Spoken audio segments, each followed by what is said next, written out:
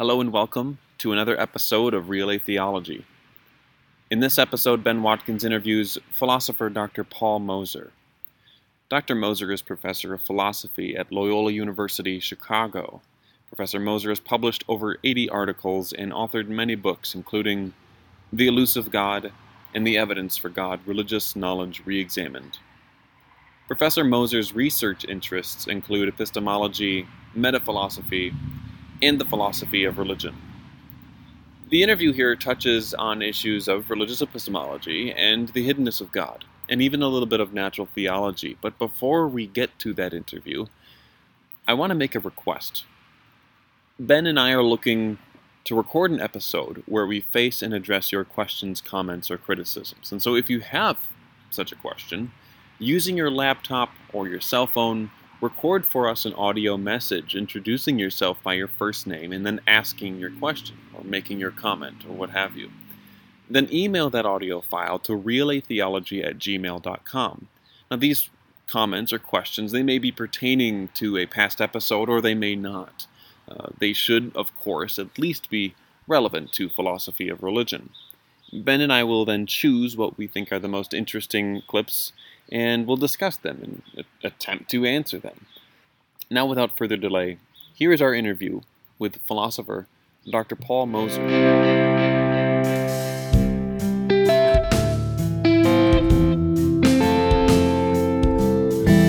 We always like to start the episode by asking why philosophy of religion, and to give a brief introduction of yourself and the sort of work that you do.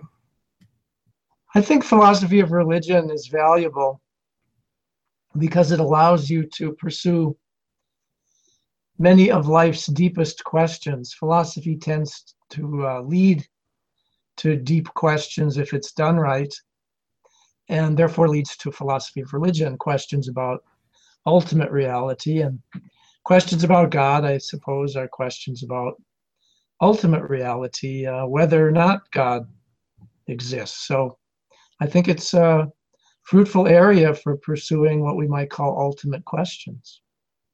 What initially got you interested in philosophy of religion? What's your story into academia, so to speak? When I was about 15, I became taken with questions about God's existence, connected with questions about the meaning of life. And the first step was to ask whether we could have knowledge in that area. So that led me into what philosophers call epistemology, or the theory of knowledge. And ever since then, I've been trying to make sense not only of epistemology, but to some of the ultimate questions that depend on epistemology, questions about is reality ultimately personal? If so, what kind of personal agent? What kind of evidence should we expect for such an agent? So one thing led to another from age 15 or so, and ever since then I've been taken with questions and problems in those areas. What are some of the things that you've written on in the philosophy of religion? Mainly religious epistemology, the question of what kind of evidence, if any, should we expect of God if God exists? How is that evidence related to experience? How is it related to traditional natural theology? How does it bear on ethics? I claim that we should expect the evidence to be ethically robust in a certain way. So these are largely questions about religious epistemology, and they bear on some old topics like divine hiddenness. Would God be a God who hides in some ways, at some times, from some people, for positive purposes? What should we expect evidence to be like if God is occasionally hidden, or at least is subtle and elusive? You've written a good deal on this argument. How do you see that argument? If basically a ground up view from it, where do you start your approach to this problem at? Well, I started with what I think is a starting place for all questions in this area, namely, what should we expect God to be like if God exists? And in my own case, I start with the highest raising of the bar possible by saying that God would be worthy of worship. So notice I say would be. I don't start by saying God exists and God is worthy of worship. That would just beg the question and be pointless. So instead I say, consider a concept of God that entails that God is worthy of worship. That's just a notion of God. And that's important, I think, because what it gives you then are certain features of God that you can test for. And you've put the bar at the highest level, so you can then ask later, if necessary, should we lower the bar to a lesser notion of God, such as that of natural theology. So once you ask what God would be like if God is worthy of worship, you can start asking about the bearing of that notion of God on what's called divine hiding. And then the next question is, what is the hiding really like? Is it the case that God is hidden in the sense that nobody ever, at any place, at any time, has had an experience of God? Is God hidden in that way? Or does it seem to be more selective and occasional? And I think if you look at reports about religious experience, you have to say there is no generalizable argument from divine hiddenness to anything near atheism, because many people testify to religious experience of God, and we can't identify any defeaters of their evidence, of their experience. And if we can't, then claims to hiddenness seem autobiographical. So if I say, well, God is hidden from me, I'm making a claim about my own experience, and that may be true, but how am I going to generalize it to everybody else's experience? That's a tough order to fill, because experience varies from person to person, and there's no reason to expect that God would give uniform experience to all people. People are in different places, with different purposes, with different interests, and God has different purposes for different people at different times. So there's a kind of complexity of the situation that's going to block any attempt to say, God is hidden from me, therefore God is hidden from everybody, therefore God doesn't exist. That's just not going to work. The psychological reality of religious experience is just too complex and varied. If God exists and is worthy of worship, God is an intentional agent. That is, God intends to do certain things in relation to people. Now, some people may be receptive to that, others won't be. And so God may give a certain religious experience in one case that God doesn't give to another person in a different case. And that leaves you with variability in religious experience. Now, here's where a lot of people go wrong. They assume that evidence for God is like scientific evidence. So they assume that it's publicly shareable and shared, so that all I have to do is somehow present it and everybody will have the religious experience or evidence that God has given. But that's a false assumption. Evidence doesn't have to be publicly shared or even shareable in that way.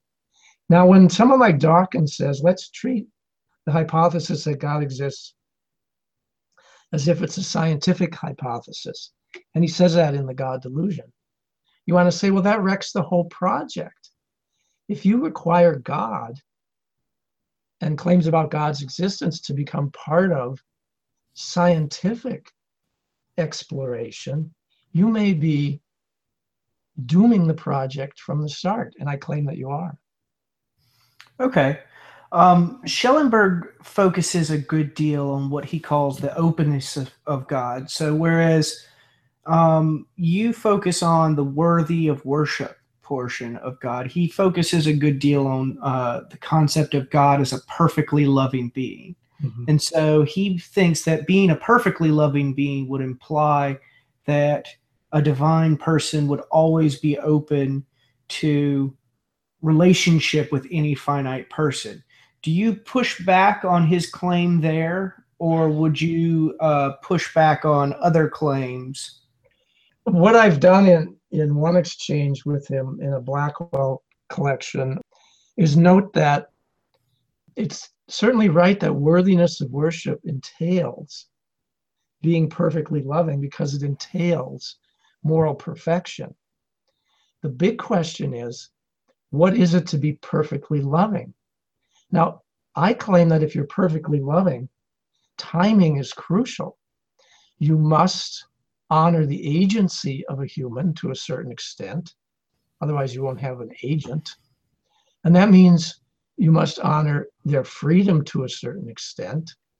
But in that case, you can't be coercive of a human will relative to God, or you're extinguishing the agent. But if you honor freedom, then you have to honor that some people may not be ready for a divine intervention. So even if God is open to a relationship, and God would be if it's the right kind of relationship, then God may need to be patient, to have people come to realization that they have a need for God. In fact, Jesus told a parable about this, didn't he, in Luke 15, the parable of the prodigal, where the prodigal goes away and the father waits at home. And finally, the prodigal comes to his senses and gets tired of eating the pig's food and decides he's going to go home to his father. And when the father sees him coming, he then runs to him and gives him a pair of sandals, a new ring, throws a party for him. But it's a case of the waiting father. The father waits for the son to come to his senses, the parable says. So, yes, God is perfectly loving, but that doesn't mean that God is going to make himself available to us under all circumstances. Remember, God must sustain moral perfection, what's best for us, as well as what honors God's perfect character. That means we aren't going to have any simple recipe that says, well, if God exists, he's going to be readily available to everybody at every time. And if he isn't, then God doesn't exist. That argument just doesn't work if you think about what it is to be perfectly loving. Or if you've been a parent and you've had to raise children, you know that you can't cheapen yourself by compromising your moral character for the sake of just interacting with a person. You must uphold the moral goodness for everybody involved. And that means the evidence in question is not going to be cheap and easy. It may mean that I need to give up a lot of my antecedent purposes and desires. I may need to have a change of life direction, at least be willing to have one, for God to make a difference in my experience. Now, I claim that the role of God in experience is crucial. If we can't find God in experience, we should scrap the whole project of theology. It's then just one big fairy tale. So I claim we need to look carefully to our experience for God's intervention. And I claim that the role of human conscience and moral conviction in conscience is a vital indicator of God's active role in human experience. But we must be cooperative. God isn't going to come into conscience and coerce us. We must be highly sensitive to the nudges and pressures in conscience to move away from selfishness, even toward our enemies, to be loving even toward our enemies. And so my moral experience becomes the center for my relevant evidence of God's existence. So would that be a sort of an argument from the existence of a moral experience to God? Would that be sort of that's the way natural theology move?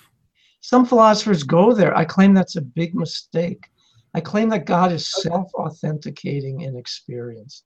That if God exists, there would be no higher standard or even equal standard to measure God by. God would be sui generis. God would be one of a kind, unique, and therefore God would have to be self-authenticating. And that's why you get that stuff in the Old Testament and the New about God swearing by his own name. God couldn't find anybody else to swear by, so he swore by his own name to ratify his promise. And that's because God would be uniquely perfect. And therefore I claim God in experience is self-authenticating. God doesn't need an argument. God shows up in experience and presents God's moral character by giving us in experience a sense of moral perfection, a challenge to move in that direction away from selfishness. And I think anybody who lives a moral life is going to grant that conscience has a role here. I mean, it wakes us up at 3 a.m. I mean, at least it should. And so anybody with a conscience is going to know it's active. The only question is conscience just a social construct? Do we get it just from our parents and our friends? Well, my own parents and friends weren't morally perfect. I don't know about other people. So I can't reduce my experiencing conscience to my parents and friends and what they taught me. And therefore I claim we have in conscience, if we're attentive to it, we have to cooperate and be sensitive. We find there salient evidence of God's active reality in our lives. No argument needed to have that evidence. Now, I might need to construct an argument in a different setting for somebody else, but I claim that ultimately the evidence is foundational because it's non-propositional, involves the presentation of God's moral character, and doesn't need anything like an argument of natural theology. So would this be similar to Plantinga's Reformed epistemology, where we not can at have, all. Not at all. I don't think it's similar at all, because that's a whole story about we have a certain kind of belief that has a status, and we don't need a response to the skeptic. I'm invoking a kind of religious experience that the Apostle Paul talks about in Romans 5, that is indicated by other writers in the New Testament, John's Gospel. In John 16, you get talk of the convicting of the Spirit. So this is an appeal to religious experience that goes all the way back to the New Testament and has been widely neglected by philosophers. Okay, so I find it interesting that you distinguish this view from Plantinga's so sharply, in that I hear terms like foundational and non-propositional, and it sounds like Plantinga, when he's saying that theistic beliefs can be rational in the sense that they're properly basic.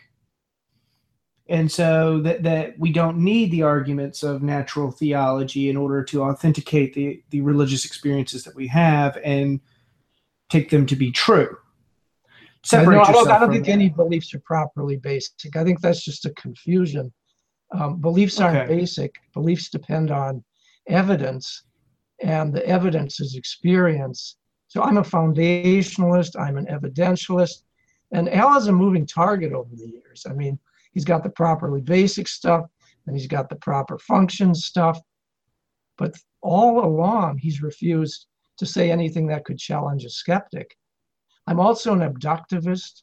I endorse inference to the best explanation as the way to challenge skepticism. So I pretty much have nothing in common with his approach to religious belief and its epistemology. He rejects evidentialism, he rejects foundationalism, he rejects abductivism. My account endorses all of those, and it's the center, those are the center of the account. And so you resist that sort of approach in order to have substantive responses to skeptics, or am exactly. For me, skeptical questions drive the show. I think they're vitally important. They demand answers. You can't brush them off in the way L does by saying, well, the New Testament doesn't talk about needing to test for truth. Well, it actually does. It tells us in 1 John to test the spirits to see if they're from God. And that's a test for truth, not just a test for reformed rationality, which your peers allow you to hold, or anything like that, which your proper basicality community lets you get away with. That's not what it's about. It's about testing for truth, for reality, and if 1 John, we're told to test for the spirits to see if they are from God, that is, to see if they're genuine, and that's a test for truth. So very different approaches. Now, admittedly, at one time he held that natural theology was not needed, or perhaps not even relevant to the project, but he's changed his view even on that. He now thinks there are good arguments of natural theology. I don't think there are any. I think they're all bad from traditional natural theology, because I've argued they don't give us a God worthy of worship. They give us at most some lesser God, and it isn't clear how we're going to get from that lesser God to a God worthy of worship. There's not even a hint of how you're going to make that move if you start with natural theology. I've heard that called the gap problem, whereas you could take something like a cosmological argument or a teleological argument, and you could get this first cause designer, but it doesn't establish any moral properties or properties of worthy of worship. Is that what you're... I call it the God light problem. Natural theology gives you at best God light, God with a small g, God L-I-T, like Miller Lite, like the beer. Yeah, sure. With an inadequate amount of alcohol in some light beer. That's what natural theology gets you at best. I don't think it gets even that, but suppose it did. How are you going to get from God light to God big G?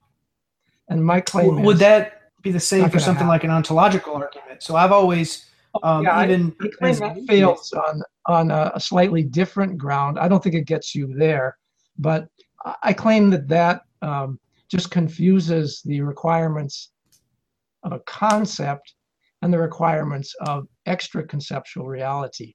And you're not going to bridge that chasm, certainly by conceptual means. So I claim that argument isn't going anywhere. Okay. And that's in the Evidence for God book, and the stories continued in that chapter, chapter of the book I sent you, the God Relationship book. The God Relationship. That's your new book, correct? I have, yeah. Mm-hmm. Tell us about that. So this is latest work for you. This is going to be coming out when? That one is out, yes. And that's an attempt to look at what God would want if God is worthy of worship and perfectly loving. And the claim is God would want a certain kind of relationship. And so the book asks, well, if that's so, how does it bear on evidence? What would evidence look like if God was after this kind of relationship? What would be the implications for skepticism, for what some people call apologetics? What would be the implications for the meaning of life?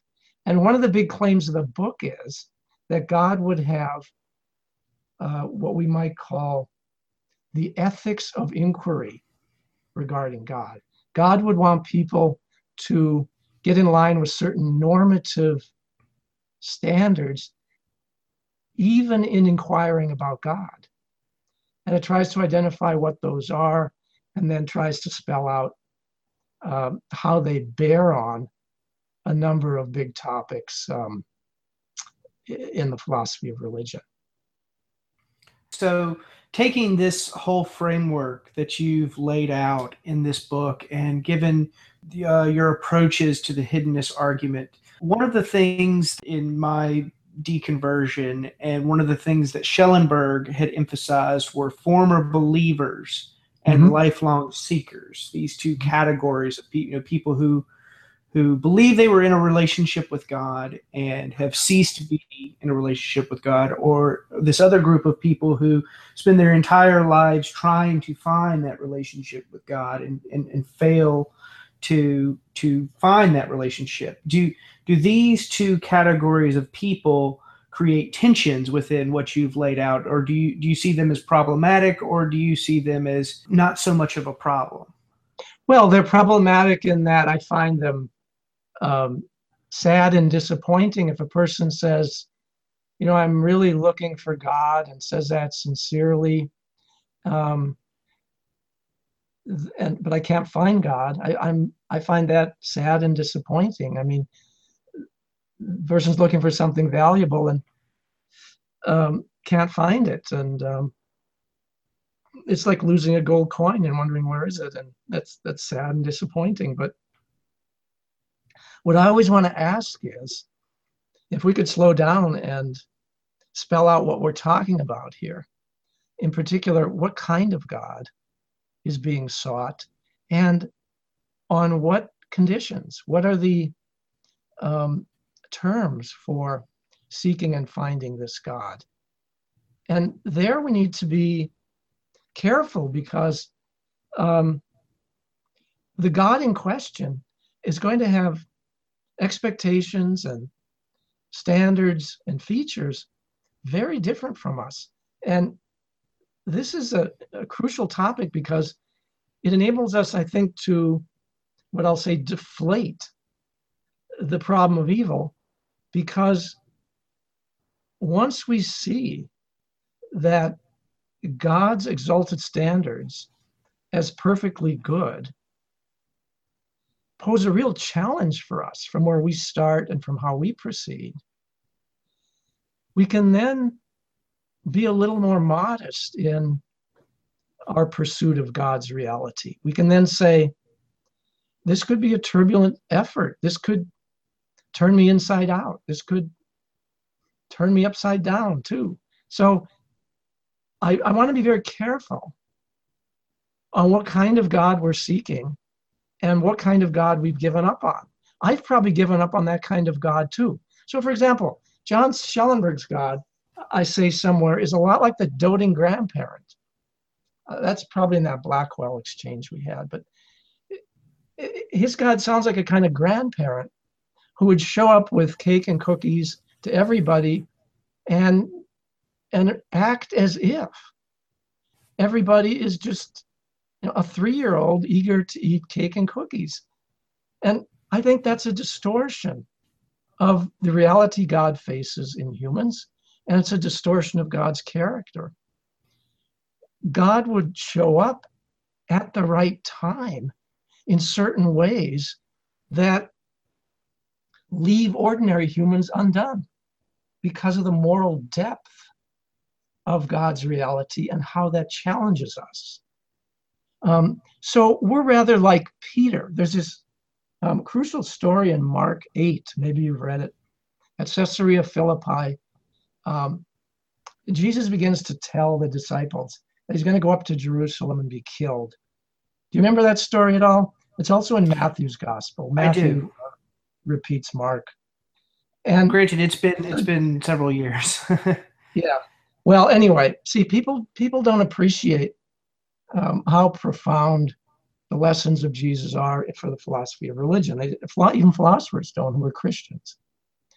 So he tells him he's going up to Jerusalem. He's going to be killed. And Peter says to him, he rebukes him. He says, no, you're not. This isn't going to happen. You're just not going to go up there and be killed. And he's saying, in effect, because you're God's appointed one. And Jesus says to him, maybe you don't remember this. Jesus says, "Get behind me, Satan." He calls Peter Satan. And this is in Mark and in Matthew. And what he's saying is your attitude is adversarial to God. He says, you mind the things of men and not the things of God. Well, this is a common human situation in all of us, that when we take up a question about God, we bring the terms down to our level, which is often morally inferior, inadequate relative to God. And so we need a kind of moral correction in how we set the terms of the discussion. If we don't do that, we're just going to kick God out the door easily. And I claim that's what John does in his hiddenness stuff. He sets up a notion of God that, sure, if I accept that view of God, I kick God out the door too. But I think that's a misleading conception of God. And that's why I say we must get clear on our conception of God and what God's expectations would be. Now, I don't mean anything twisted here, like God has a notion of goodness that has nothing to do with ours. I'm just saying it's an exalted notion of goodness that humbles us in the way that you see in the book of Job, when Job says, "Oh, I didn't know what I was talking about. These things are too wonderful for me." And Paul says in Romans 11 that the judgments of God are beyond us. They have a depth that goes beyond our ordinary reflections. So this is dangerous territory, because how we set up the conception of God is going to determine where we're going to end up. And if we don't do it right, we will kick God out the door. I would too. Well, I certainly agree with you in the emphasis that you put on the concept of God. One of the things that I press a great deal is obviously God's perfect love, but also the property of being worthy of worship. And so, what the implications would really be if there was a divine being of this sort. I hear people all the time casually make the remark, "Oh, well, I wouldn't want there to be a God." And it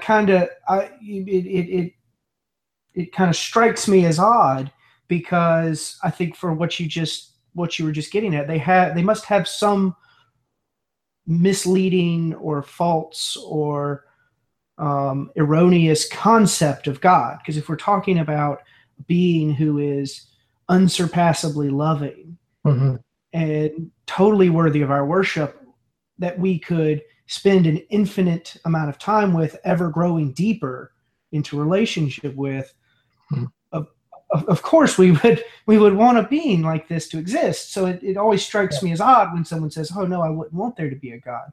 Yes.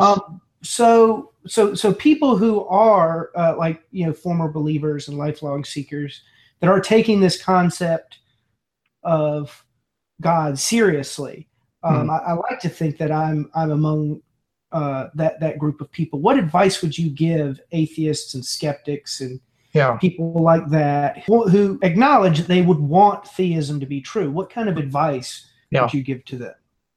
Yeah, good question. Let me come back to your puzzlement over the people who wouldn't want it. Tom Nagel says he wouldn't want God to exist. Wouldn't want a universe like that, in his book, The Last Word. Yes. I don't want Last Word, great book. And he seems to say that because he thinks it would infringe on his autonomy. So that if there were this kind of God, you'd have a God who would tell you certain things about what's good and bad, right and wrong, and so on. And he seems to think, maybe in some kind of Kantian mode, that if that doesn't come from myself, it infringes on my autonomy in a way that's not good. So I don't want God to exist. I don't want a universe like that. I think that's why he says that. I interpret it, and I might very well be mistaken on this, is that he thought that we would never be, the explanation for, why there's anything or why the universe is as it is will forever be beyond our reach, in that it will be within the intentions of an agent that we could not ourselves know about. And so he wouldn't want the ultimate explanation to be like that. But I hadn't thought of it from what you just said. Check out the Last Word book. I think there it's more a matter of ethics and autonomy, where he says that I wouldn't want a universe like that. Okay, because I've read Mind and Cosmos a good deal, and I have the Last Word, but I've read it. I have a bad habit when I read philosophy books to read in parts here and there. No, that's a good habit. That's a good. But anyway, so clearly everybody's in a situation of the best they can do is seek God, and it is an ongoing endeavor for everybody, because God is not a commodity to be captured, retained, and possessed. God is moving ahead of people and drawing them deeper into moral depths of goodness. And so that's a process that's ongoing, and it's continuing. So even people who claim to know God are at best works in progress. They can't, at least if they're honest, be smug about having found God and retaining God and possessing God. It doesn't work that way. God is too profound to become a commodity for a human. That would put us in the position of God. So I think that this idea of, well, how do we seek? I think that applies to everybody, not just those who have changed their mind or who have given up on God. It's something that should be available and considered by everybody, ongoing seeking in agreement with God's moral character, if God exists. And one needs to be utterly candid about one's experience. Do we find in experience glimmers of an outside challenge from an agent nudging us toward deeper unselfish love? And if we do, are we willing to take that seriously instead of taking self-credit for it? If we take self-credit for it, we won't leave any room for God. And God isn't going to coerce us to acknowledge God's existence. But that would gain nothing. And in the end, and this is a crucial point many people miss, in the end, God's main concern is not belief that God exists. It's not something merely intellectual of that sort. It's our deepest attitude toward God's character, de re, rather than de dicto. That is, as a reality, rather than propositional content. And so God would be pleased if somebody who has never thought of God is responding to God positively. Say somebody in an isolated setting who's never even heard of God, but has responded to the nudges from God in a positive way by becoming less selfish, more caring toward others. That would be something that the New Testament calls being led by God's Spirit, even when one doesn't know it. In other words, it's de re and doesn't have to be de dicto. You know that language, de re, D-E-R-E? Yes. Concerning reality. And it may not have a propositional content in the mind of the person who is yielding to God. So God would be more profound than giving an intellectual test, or more profound than just, do you believe that God exists? Maybe you remember in Matthew 25, Jesus told a story about this, where at the last days, these people will come, and this is a judgment, and he's wrapping things up, and these people come, and Jesus says, enter the kingdom of my Father. You're blessed by him, and so on. And they say to him, well, when did we do any of these things that you're suggesting we did? We we didn't respond to anyone named Christ. We didn't do anything to him or people who are his followers. We didn't do any of that. And Jesus responds by saying, well, when you did it to these here, you are doing it to me. And the suggestion is, even if you didn't know it, he's pointing then to their attitudes and behavior and not their intellectual content. So we people who are overeducated put too much emphasis on the intellectual content, whereas God would look at the deepest motives I have and which direction they're going in. Do they fit God's character? Do they conflict with it? That's where God would work in leading people. And so, excuse me, the important thing is, you ask, what about, what do we do if we haven't found this God? The important thing is the process, to continue living and moving in the direction of God, of what would be God's character as I understand it. That's what faithfulness to God is, even if one doesn't believe that God exists.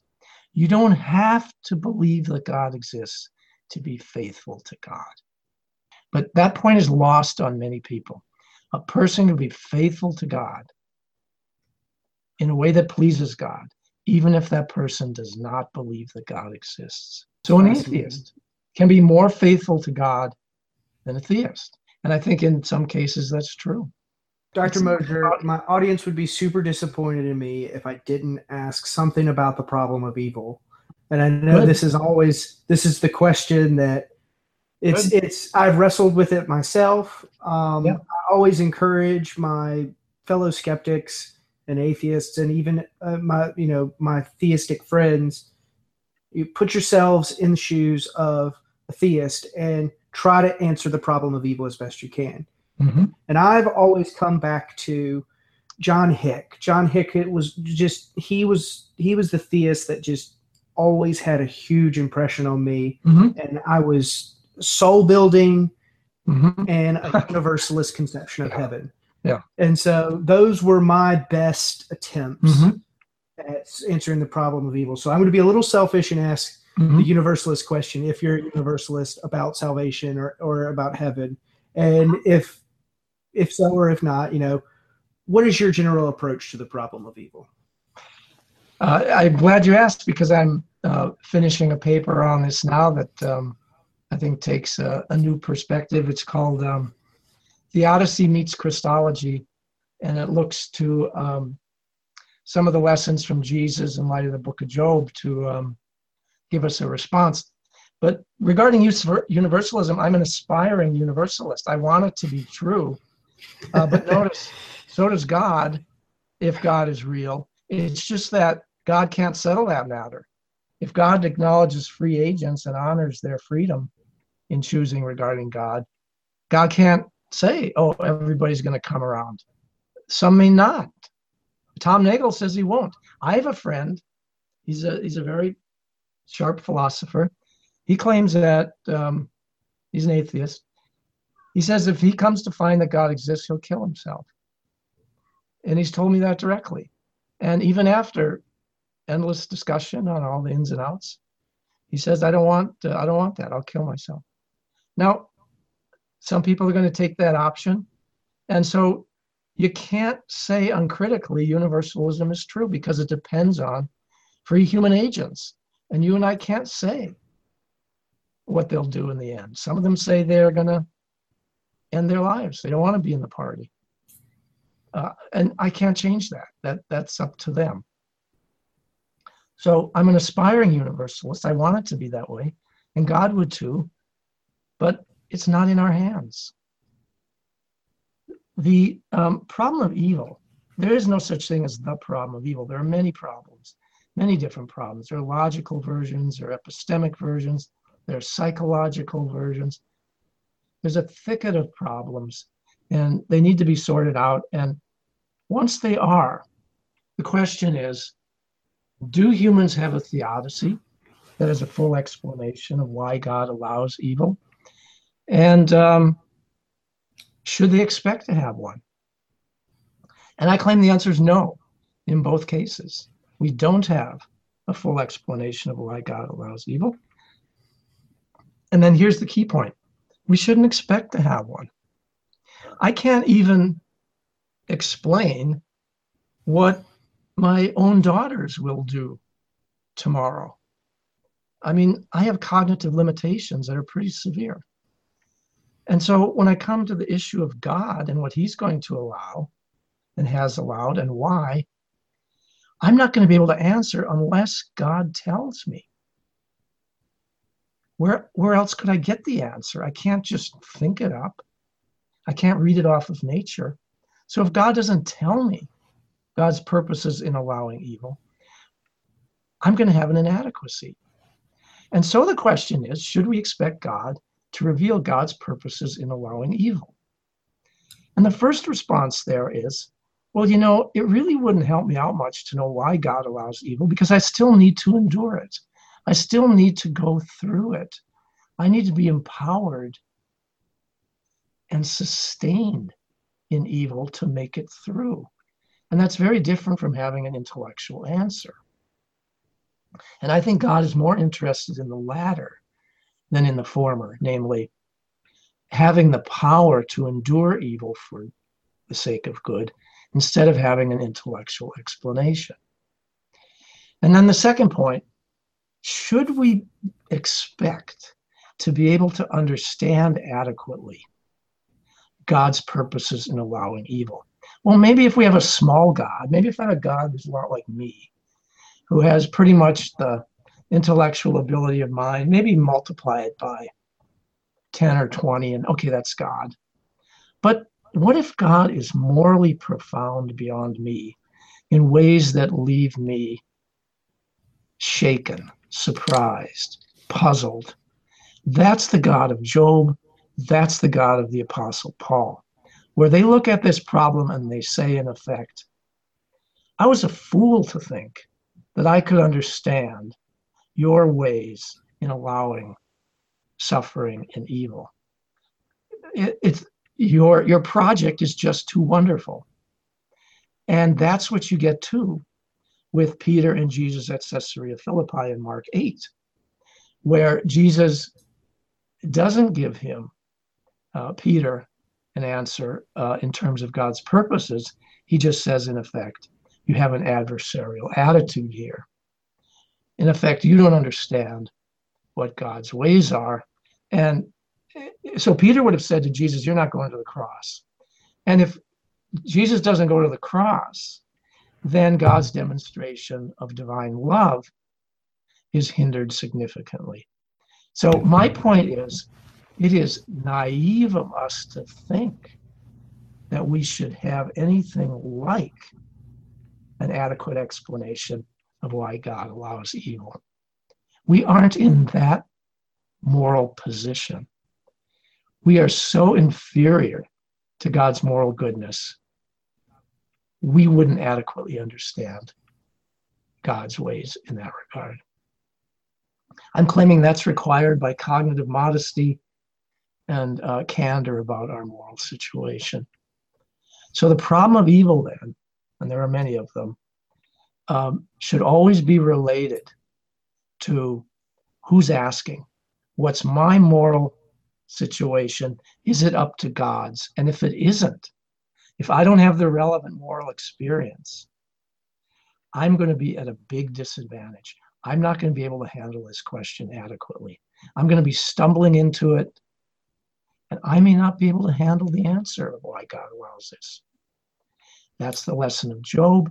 It's the lesson of Jesus, and it's the lesson of the Apostle Paul. I see no way to refute that approach.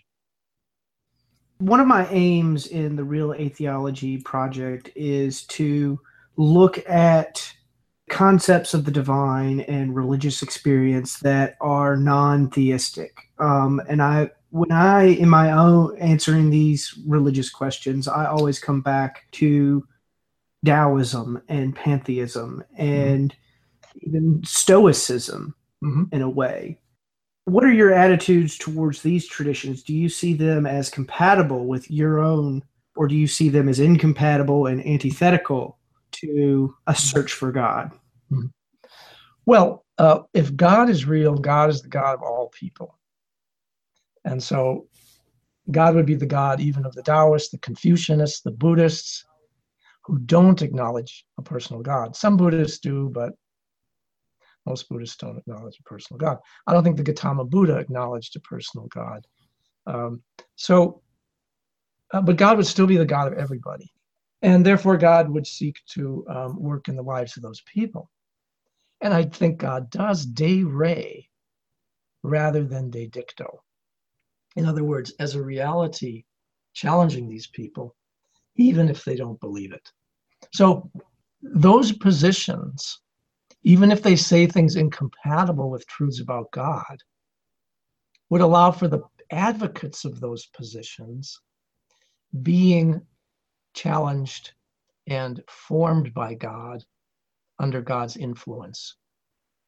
And what that means is this: the people endorsing those positions wouldn't be excluded, even if they are mistaken in claiming that God doesn't exist, that there's no personal God, and so on. And I would claim that the moral experience they have in being challenged and led in a certain direction is intentional and gives evidence, therefore, of a personal God interacting. Because a personal agent is an intentional agent. And when you see evidence of intentional leading in a certain direction, in conscience, for example, that's evidence of God's work in one's life, even if one doesn't state that, even if one doesn't have the dictative content. And that's the view that I try to develop in the God relationship. There's an older book that nobody reads, but it's free on Internet Archive. It's by a philosopher from Wisconsin, now deceased, Campbell Garnett, called A Realistic Philosophy of Religion. And he tries to identify in moral experience the way God would work in human life. And the book, as I say, got virtually no attention, and certainly today is completely ignored. But his point is that if you look at certain activity and moral experience, you see God at work. And I'm adding the story, even if people don't acknowledge it. So you could be a Confucianist, a Buddhist who isn't a theist, a Taoist, but God could still be at work in your life, and you could be responding in the right way. Your intellectual views would need correction, but so what? They don't drive the show in the end. Something deeper does. Okay. I always like to end on a fun question. And this one is, if you could recommend only one philosophy of religion book or article, which would it be? I always cite David Hume's Dialogues Concerning Natural Religion, and so I always love to hear what people's response to this question is. I think the best epistemology, and for me, philosophy of religion and philosophy requires a good epistemology or everything is lost. The best epistemology you're going to find is in the writings of the Apostle Paul. And I think his letter to the Romans contains the heart of the epistemology we need, especially Romans 5-8. And I would urge people to learn that inside and out, because Paul was a profound thinker, even though he was a missionary and not a philosopher. If you want a philosophy book and not the Apostle Paul, then I would urge that people look at that Campbell Garnett book, that A Realistic Philosophy of Religion. It's free on Internet Archive. You can download it. And chances are you'll be the only person you ever meet who has read the book. It's just widely neglected, but he's pointing to the crucial role of moral experience in evidence for God. Not a moral argument. This is firsthand moral experience. It's unique and it's challenging.